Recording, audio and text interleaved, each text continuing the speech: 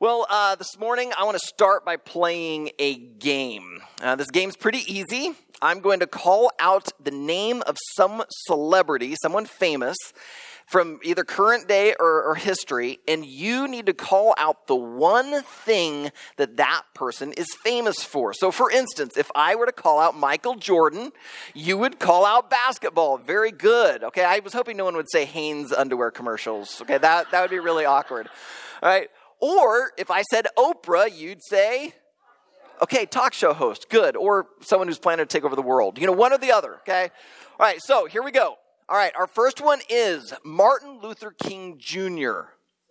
Civil rights, yeah, very good, okay? Second one, Billy Graham. Ministry, what else? Evangelism, yeah. Did I hear someone say crusades? Yeah, he was known as an evangelist. All right, let's do one more. This one's a little harder. William Wilberforce. Yeah, yes, abolishment of slavery. I did not know William's story until I watched the movie Amazing Grace. I highly recommend it. It's really good. William Wilberforce was this young guy. He was pretty wealthy. All he wanted to do was be a politician because he loved power. He wanted to be in the best seats, and he made it. And then he realized, this isn't worth anything. He makes, parliament, and yet it just didn't matter. And what happened was he ended up having a spiritual experience where he met Jesus. It completely changed his life, and he began to see that people have value. And when he started seeing how slaves were being treated, he made it his life mission to abolish it, and he did. It took years and years and years, and people made fun of him. They thought he was going to ruin their economy, but he just said, these people have value. We cannot treat them this way, and he abolished slavery in England far before America ever followed suit. So William Wilberforce, highly recommend the movie Amazing Grace. Now, what if we just play that little game, but instead of calling out Billy Graham, William Wilberforce, Martin Luther King Jr., what if I called out your name? Well, what would be the one thing that you would be known for? See, I intentionally picked Martin Luther King Jr., Billy Graham, and William Wilberforce because what they were known for was their message. These guys consistently, over years, kept saying the same thing over and over and over. Now, it doesn't acknowledge the fact that they actually had multiple things in their lives. I mean, many of these guys, they had, families. I'm sure Martin Luther King Jr. loved telling stories about his kids. He loved his family, but yet that's not what we know him for as a husband and a dad. We know him as a civil rights activist. So let me ask you again, what would you be known for? Because your one thing would be what you put your time into. It's what consumes your thoughts. It's where your money goes. It's what you talk about all the time. So some of you, if you're a parent, your one thing might be your kids because they seem to consume your thoughts and your money and your talk and conversation. But I've known people that, baseball, they love baseball. That's all they can talk about. They collect baseball cards. They go to baseball games. I mean, it's their world. And so if you were to ask them, hey, what do you think about this guy? The first thing they'd do is say, oh, he's all about baseball. That'd be their one thing. Let me shift gears for just a moment. Imagine as we did that list, as I, did those three guys, what if I added a fourth guy on there? What if I had said, Jesus? What one thing would you call out? It starts to get a little harder because some of you are going, oh, that's easy. I'd call out this. But someone else is going, whoa, wait, no, I think this would be his one thing. Some of us would say, oh, Son of God. I mean, this is easy. Someone else is going, oh, I would have said Messiah. And someone else is going, oh, I just thought he was like a really good rabbi, a really good teacher. But yeah, he lived probably 30 years of his life first working as a carpenter. We could call out all these things. And someone else would be going, wait. You're denying his death and resurrection. I mean, no one else has really pulled that off. Right? So what is Jesus's one thing? Well, maybe that the reason we know Billy Graham's one thing is because of his consistent message. Maybe we can learn Jesus's one thing by looking at his message. Because believe it or not, there is a consistent message that Jesus taught over and over and over as revealed in the scriptures. And as we look at that one thing, it might just affect our one thing.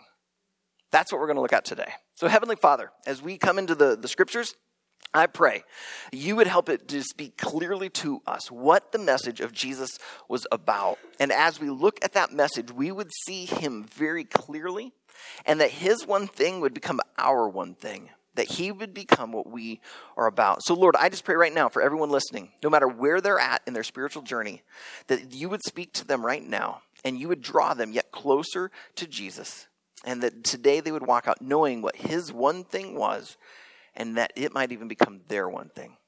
We pray this in the precious name of Jesus. Amen. All right, if you brought a Bible, whether a digital one or a paper one, open it up to Mark chapter 1. Mark chapter 1. If you do not have a Bible, but you have a smartphone, we highly recommend you download one. There's several free versions out there. We tend to recommend the YouVersion Bible app, merely because it has multiple translations. If you would prefer a paper copy like me, you want to go old school, we've got a couple of different translations back on our table. Just catch me afterwards, and I'll help you get the right translations that's going to help you get into God's Word and really begin to read and make this a regular part of your life. All right, the book of Mark is the second book in the New Testament. It is written by a guy named John Mark. We learn a little bit about John Mark's story in the book of Acts. The primary story that we know about John Mark is that he traveled around with the famous Paul. Many of you have heard of the Apostle Paul. And Paul and Barnabas, for a while, were teamed up together and traveled around. And John Mark was one of those who went with them. But something happened. We don't know the details, but something caused John Mark to just be like, I'm not doing this anymore. We don't know if it became too hard, if he became homesick, if he became disillusioned. He ended up leaving, and he abandoned them. Well, I'm assuming that there must have been some sort of repentance on John Mark's part, because he wanted to come back and join them. And Paul says, no way. I'm not letting this guy come. He abandoned us. We're not letting him join us again. He's unreliable. And Barnabas, whose name means the son of encouragement, is like, come on, Paul, we got to let the guy, we got to encourage him. Let's include him. It became such a contention point that Paul and Barnabas got into an argument over, and they split and went different ways. Barnabas took John Mark, and they headed off to go do ministry. And Paul says, Silas, I like you. You're coming with me. Let's go. Now, I'm grateful that Barnabas saw more in John Mark than Paul did, because it's John Mark that God then used to write the Gospel of Mark. Tradition holds that after Barnabas had spent a lot of time with John Mark, that John Mark ended up kind of saddling up next to the Apostle Peter. And he really got to know Peter. And so what we have in the Gospel of Mark is actually more of the telling of Peter's side of the story of Jesus, because you tend to see more of Peter in this book than in any of the other Gospels. But some scholars believe that John Mark actually went to Peter where Peter was in prison. And at any moment, Peter was going to be executed. And so, because they were in a hurry, John Mark just starts writing down as fast as he can what Peter's telling him. Because if you look at chapter 1 of the Gospel of Mark, he covers in one chapter what takes the Gospel of Matthew about like 5 or 6 chapters. I mean, Mark is just running at a neck-breaking pace. You know what I mean. I said it wrong. That's okay. But he is moving so fast. In fact, if you start looking through it, and most of you have it open there, just start looking at it. You see, he kind of introduces you to Jesus. Suddenly he's giving you a quote from Isaiah. Then he's on to John the Baptist. You see Jesus get baptized. He heads off to the temptation. That takes Matthew right there. That takes him 4 chapters. And you've just done it in half of a chapter in the book of Mark. Mark is like not wasting time. It's move, move, move, move. And yet, he takes a moment to say, all right, Jesus is baptized. He heads off into the wilderness to be tempted. And then his ministry begins. And here's what he did in his ministry. He taught one consistent message. Join me there in Mark chapter 1, verse 14 and 15. Now, after John was arrested, Jesus came into Galilee, proclaiming the gospel of God and saying, the time is fulfilled, and the kingdom of God is at hand. Repent and believe in the gospel. Now, just because we see this here at one point does not really make the case that this is Jesus' one consistent message. I mean, if you went and listened to Billy Graham, he wrote a book on angels, but no one called out that was Billy Graham's one thing, right? So just because Jesus has said this once, it doesn't really prove the point.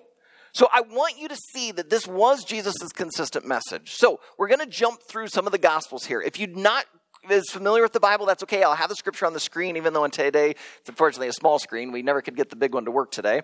But hopefully you can still see it. But if you are comfortable, I'm going to invite you to flip with me. First, head to Matthew chapter 4. Matthew 4. So Matthew is telling much of the same story as Mark. In chapter 3, he talks about Jesus' baptism. And then in chapter 4, he talks about his temptation.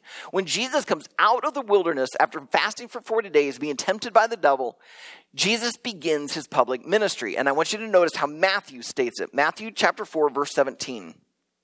From that time, Jesus began to preach, saying, "Repent, for the kingdom of heaven is at hand." All right, so we see the same message. But to me, that's not even enough. Skip over to Matthew chapter 13. Here in Matthew 13, we see Jesus sharing a lot of parables. Parables were stories with a point. Jesus would use them to draw out an illustration, to drive home a point. And notice how many times he's trying to make a point about the kingdom of heaven. Look at verse 31. Jesus says, "The kingdom of heaven is like a grain of mustard seed that a man took and sowed in his field." Down in verse 33, Jesus says, "The kingdom of heaven is like leaven that a woman took and hid in 3 measures of flour till it was all leavened." Verse 44, "The kingdom of heaven is like treasure hidden in a field." Verse 45, "The kingdom of heaven is like a merchant in search of fine pearls." Verse 47, "The kingdom of heaven is like a net that was thrown into the sea." Are you starting to catch on? That he had this consistent message, something he kept talking about over and over and over, this kingdom of heaven, this kingdom of God.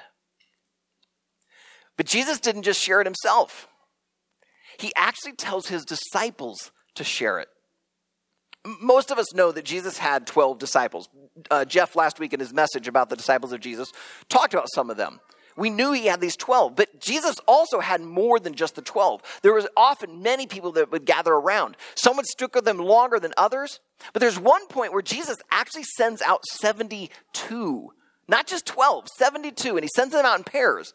And in Luke chapter 10, we see Jesus giving them instructions on what to do when they enter into these various towns. All right, so join me, Luke chapter 10, and we're going to start in verse 8. "Whenever you enter a town and they receive you, eat what is set before you. Heal the sick in it and say to them, 'The kingdom of heaven has come near to you.' But whenever you enter a town and they do not receive you, go into its streets and say, 'Even the dust of your town that clings to our feet, we wipe off against you. Nevertheless, know this, that the kingdom of God has come near.'" So whether the town accepts or rejects the disciples, the message is the same. Jesus was teaching all about the kingdom of God, that it was at hand. And now he says to his disciples, I want you to go do the same thing. Many of these towns, Jesus was going to be coming to himself. And so they were kind of preparing the way. And they were supposed to come in and share about the kingdom of God. This is Jesus' message. He shares it over and over and over. And so if this is his one thing, I think we need to understand it. So what I want us to do today is I want us to go back to Mark chapter 1, and let's look at that passage there in verse 15, and we're going to break it apart, and we're going to really dig deep into it. So Mark chapter 1, verse 15. Let me just read it again. "The time is fulfilled, and the kingdom of God is at hand. Repent and believe in the gospel." What we have here are 2 declarative statements and 2 commands. And we're going to walk through them phrase by phrase. So let's start with the first phrase there. The time is fulfilled. I've shared the story many times of my kind of call, if you will, into church planting and starting a new church. It was in 2008, and I've shared how it was kind of a disturbing moment because I really liked my life. And so when I sensed God calling me to this, I'm like, no way, I'm not doing this. So obviously I lost that battle. But there did come a time when I actually was happy at this idea. I wanted to do it. And Leanne and I, we got really excited. And so finally we're just like, okay, this is what God wants to do. We're going to go. Let's go. But then some things happened that just kept delaying and preventing it from happening. And we ended up taking 2 years of doing nothing but praying, of having conversations late into the night, of listening to podcasts and reading books about church planning, of trying to have conversations. We wanted to do this, but it just wasn't working out because the time wasn't right. Now, my story is really not that unique. I mean, maybe it's unique because it has a church planting bent. That doesn't happen to tons and tons of people. But yet, the chances are you've had a conversation or maybe even lived this yourself where you know, like, I wanted to do this, but the time just wasn't right. I hear this in dating relationships or marriages all the time where, you know, maybe they knew each other in high school and they just couldn't stand each other, but then they head off in different directions and they come back and all of a sudden, where have you been my whole life? You know, and it just works out. The time was finally right. Or you'll hear about movies where there was some story that was written and some director would get a big vision for it, but yet either the technology just wasn't there or he couldn't get the right, actor or maybe there were just various factors. They couldn't get the money and it just wasn't the right time. But then later, time passes and then they realize now's the time. The time is right. That's what Jesus is saying here. When he says the time is fulfilled, he's saying the time is now come. This is the right time. Now, why is he saying this? Well, if you've been with us since January, when we've been doing this His Story series, we've been seeing over and over and over through the Old Testament all of these whisperings, these pointings, these prophecies about Jesus. And we see how he keeps showing up all through the Old Testament. But it was like it was saying, the time will come that there will be a true and better Abraham. Or the time will come when there will be a true and better David. The time will come when we will have a Messiah who will lead us. The time will come when he shows up. And now Jesus stands up and says to the people, the time is fulfilled. The time has come. The time is now. So that's the first declarative statement he makes. The second one that he makes is that the kingdom of God is at hand. The kingdom of God is at hand. Let's take that phrase and let's break it into two halves. And let's look at the second half first. Let's look at that part, at hand. There's a scene in the Lord of the Rings book, The Return of the King, the third book in the Lord of the Rings series, where Aragorn shows up at the city of Minas Tirith. Now, this scene is not really in the movies, all right? So you got to be a real nerd and go and read the books to get this scene. Aragorn is the rightful heir to the throne. He should be the king. However, Gondor, the realm of men, and Minas Tirith, their capital city, hasn't had a king on the throne for like centuries. And now Aragorn is there, but he won't come inside and assume the throne. You see, Gondor is in battle against Mordor, and Rohan, a bunch of other men have come down to join them as they're fighting against the evil Sauron. And they've just won one battle, but the war's not over. And Aragorn feels that it would not be right for him to go in and assume the throne. Like, let's put our energy into winning this war. However, word begins to spread through the city and among the armies that the king is here. Now, he's not there. He hasn't gone up to the throne, but yet he is. The king was at hand. That phrase, at hand, means it's right there, but not quite. Like it's present, but yet it's near future. It's in this and area. It's the now, not yet. And that's what Jesus is saying. The kingdom's here, but yet it's to come. It's already present, and yet it's at hand. But notice, it isn't just that he's at hand, it's that the kingdom of God is at hand. What is a kingdom? The Oxford Dictionary defines a kingdom like this: a country, state, or territory ruled by a king or queen. So when Jesus is talking about the kingdom of God, he's not talking about like the animal kingdom, right, a classification. He's talking about a territory, a realm that is ruled by a king. So that means we have to pause and say, okay, so then who is the king of the kingdom of God? And you'd go, duh, it's kind of in the name, God. And I'd say, okay, yeah, you're right. But let's go a little deeper. with this because the New Testament fleshes this idea out a little bit more. If you know where Philippians 2 is, turn to Philippians chapter 2. The Apostle Paul is writing this passage, and he's writing to a church in Philippi that is really struggling in some relationships. There's some contention going on. And so to try and help bring unity, like a peace among the church, he's writing about this idea of humility. And to Paul, there's no one who's more humble than Jesus. Like Jesus is the perfect example of humility. So he's writing about Christ, and here's how he begins to describe him. So join me in Philippians 2, verse 6. Who, he's referring to Jesus Christ, who, though he was in the form of God, did not count equality with God a thing to be grasped, but made himself nothing, taking the form of a servant, being born in the likeness of men. And being found in human form, he humbled himself by becoming obedient to the point of death, even death on a cross. So he's showing, here's the humility of Christ. He is God the Son, and yet he's come down to earth, taken on human form. But not only that, he's even made himself obedient to death. Can you imagine God dying? It's impossible. Gods can't die, and yet this God is dying. So here's humility. But Paul can't stop himself. He's got to keep going. Because of this humility, God does something. Verse 9. So therefore, God has highly exalted him and bestowed on him the name that is above every name, so that at the name of Jesus, every knee should bow in heaven and on earth and under the earth, and every tongue confess that Jesus Christ is Lord, to the glory of God the Father. I don't know about you, but that sounds like a coronation to me.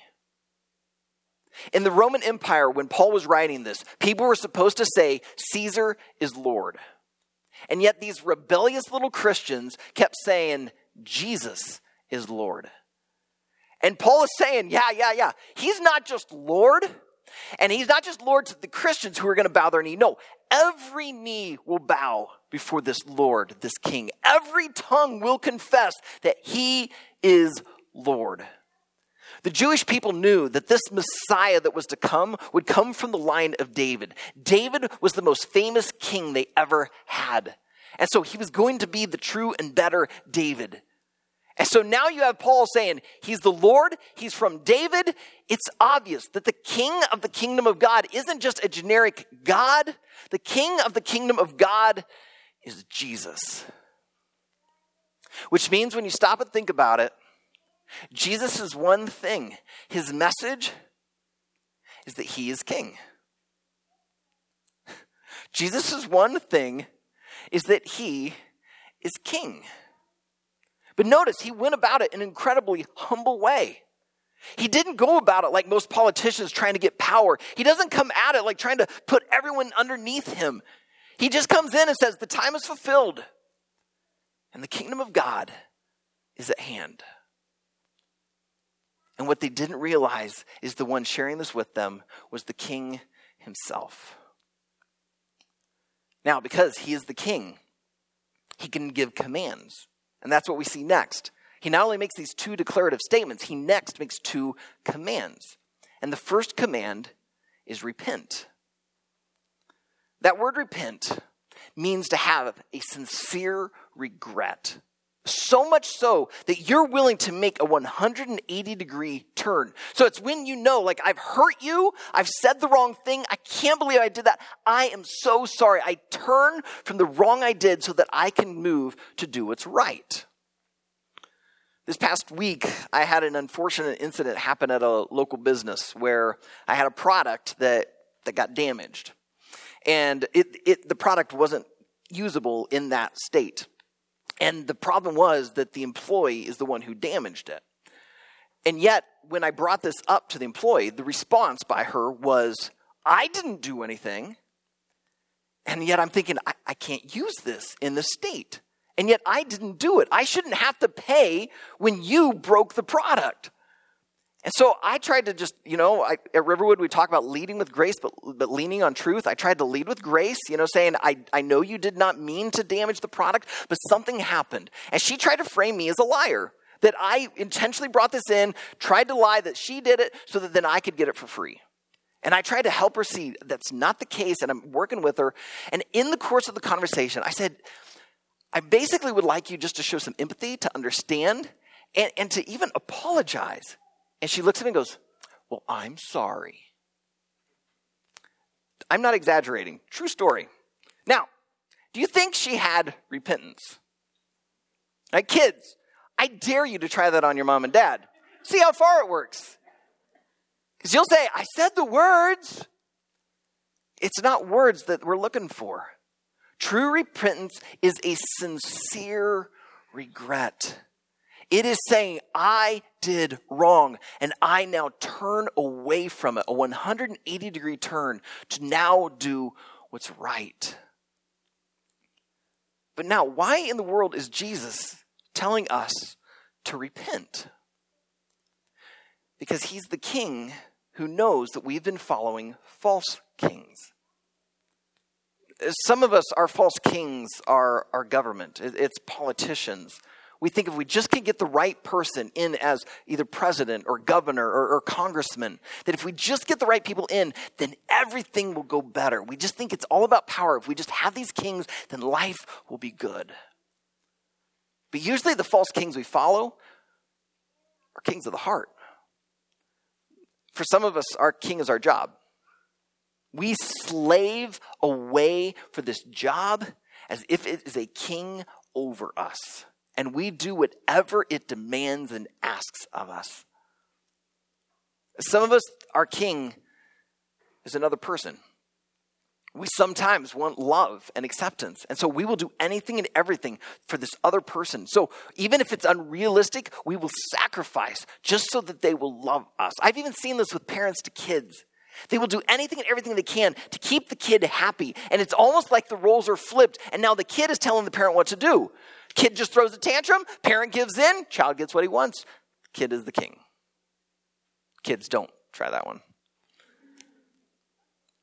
Some of us, our king is an addiction, where we will actually go and sacrifice things for the sake of this king. We end up staying so loyal to it. And we're willing to go to battle, even if it means sacrificing relationships, sacrificing money, sacrificing our health, sacrificing our reputation. You see, Jesus knows that the human heart was made for a king. And this is why he calls for us to repent. Because God created mankind back in the Garden of Eden, and he made them for a king, him. He was to be our king, and we would live in this relationship with our king where he would protect us and lead us and guide us.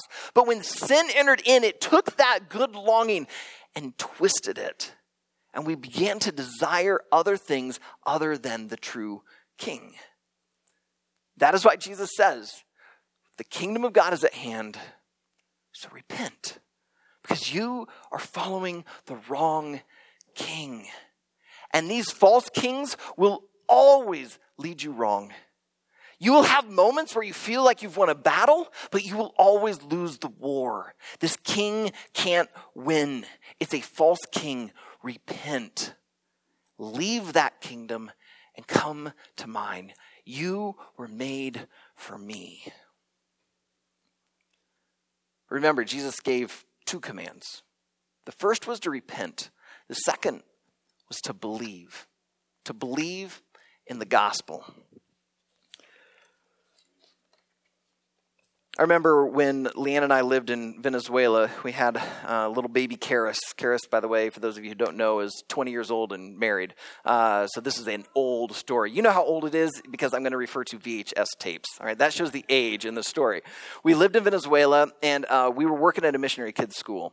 And we were just kind of part-timers there. We were only there for 2 years. And so what they did with us when we first got there, we kind of lived in this shared housing. But then one family went back to the United States for a year, kind of a sabbatical. They sometimes refer to it as home assignment or furlough. And so they went back. And so their house was sitting empty. And so to kind of keep the house as part of the school, they would put other missionaries into it. So we lived in this house during Karis's first year of life. And back in their living room where the TV was, they had this lower shelf filled with VHS tapes. Now, probably most wise parents would just remove the tapes. But being first-time parents, we thought we knew better. And so we're just going to teach her the word no. And so every time Karis would start to reach for him, we'd say, no, Karis, no touch, no. And she'd pull the hand back. And then she'd start reaching out again. No, Karis, no. And the hand would go back. And then sometimes there would be repentance. She would turn away from them. But what I discovered was that just by turning, it wasn't enough because she's still right there. And sometimes the allure of the VHS tapes was too much, and she's right back at them. If you're like me, you've had moments of sincere regret. You've done something wrong, you feel truly sorry, and you even will pray to God and go, God, I'll never do that again. I'm done. And then a week later, a month later, a year later, you do it again. You're right back at it. You're sitting there going, how did I do this? See, it's not enough just to repent. Yeah, you have that sincere regret, you make the turn, but if you don't move, if you're right there, it's too easy to turn right back around and reach back for those tapes. What it means is you have to move. You have to take a step. You need to believe. Jesus tells us to believe. It's to exhibit our trust. But it isn't just to believe, it's to believe in the gospel. Too often we have bought into the lie that the gospel is what gets you saved, to put it in quotes. That you're dead in your sin, but believing in the gospel, that's what gets you saved. Yeah, that's true. But Jesus doesn't stop there. It's the gospel is what continues to lead us on through our faith. And so it's to continue to follow him. So it is repent of our false kings, turn away from it, and begin to take steps following Jesus. And it is through the gospel. The word gospel means good news. If you understand the truth that you are dead in your sin, but that Jesus died for your sin, and that sin can be forgiven, and then he gives you new life, that's good news. You step out of your false kingdom into the true kingdom of God. That is good news. That's why at Riverwood, we define the gospel as the ongoing story of God redeeming broken and imperfect people and restoring them into the perfect and complete image of Jesus. Because you see, when you repent, you've turned away from your false king, but now God wants to usher you into his kingdom. And he brings you in through the gates, and he wants to make you a citizen. He wants to make you a citizen of heaven. And so that means he's got to get rid of the old kingdom, the old mindset in you. And he does that through the gospel. So as you study the gospel, as you look into Jesus, you understand more and more of what it means for him to die on the cross and rise from the dead for you. It continues to lead you out, and it does something in you. And you begin to look and act more and more like your king. You begin to love like Jesus loved and live like Jesus lived. And when you start tasting that, when you start experiencing that, when you see how good this kingdom really is, you can't help but invite others to come into the kingdom as well.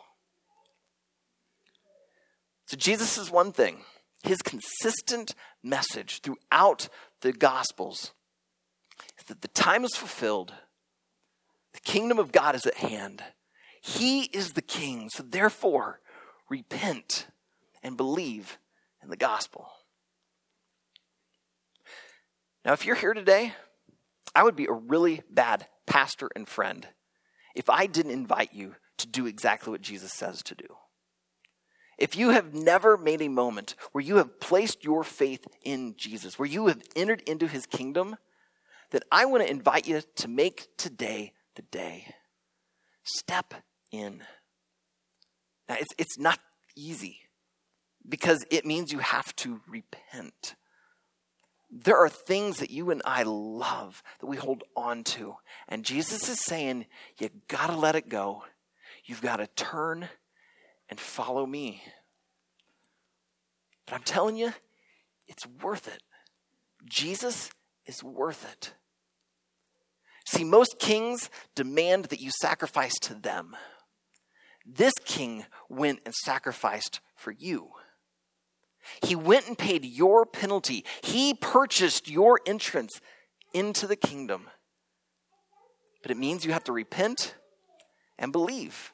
Believe means just to put your trust, to follow, to walk, to step on this. So will you do that? Most people, when their eyes are open to this truth, they merely express it in prayer. In just a moment, we're going to be celebrating communion, and there's going to be some space to pray.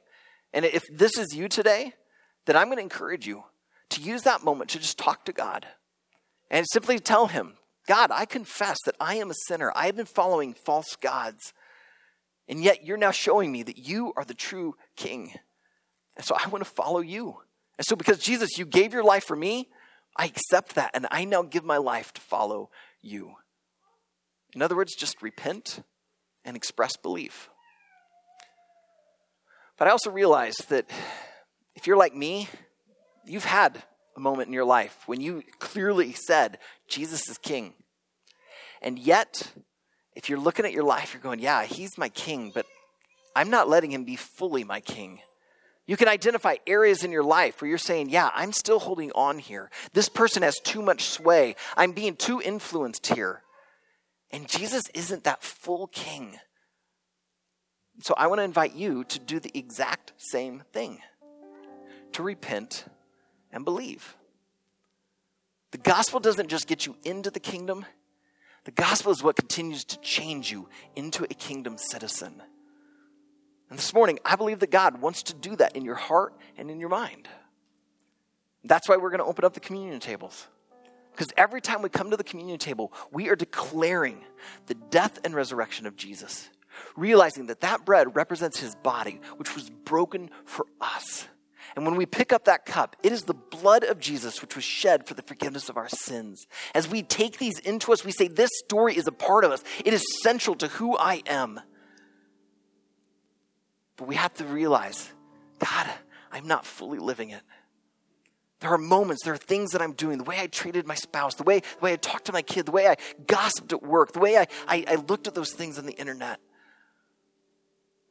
We just have to pause and say, God, I repent. But I also believe, Jesus, you did this for me. And so I want to worship you, I want to glorify you, and I want to thank you for your forgiveness. And I want each of you that when you walk out of here today, you know I am forgiven. Because Jesus' one thing was that he is king. And he's a king who loves you, he's a king who forgives you, and he's a king who invites you to follow him into his kingdom. So Father, as we come to the communion tables right now, I pray that you would just be in this moment, that your spirit would be working. These are your people. You love them. You know their stories. You know their sins. You know their weaknesses. And right now you're calling to them to come out of those, to turn away from their false kings, to repent and to follow you. Jesus, you are amazing. Just reading your story this week, seeing your message, and seeing how you were so different than other kings. You didn't stand up in a boastful way, even though you could have, and you had every right to. Instead, you just, in this beautifully grace-filled, subversive way, show us that you are the king. So God, I pray that you'd help us to follow you. That we would make you the most important person in our life, and you would become our one thing. God, if I were put on trial for being a Christian, I want there to be so much evidence that the trial would be short and my damnation would be set, because it would be so obvious that my life was about Jesus. God, make me all about you.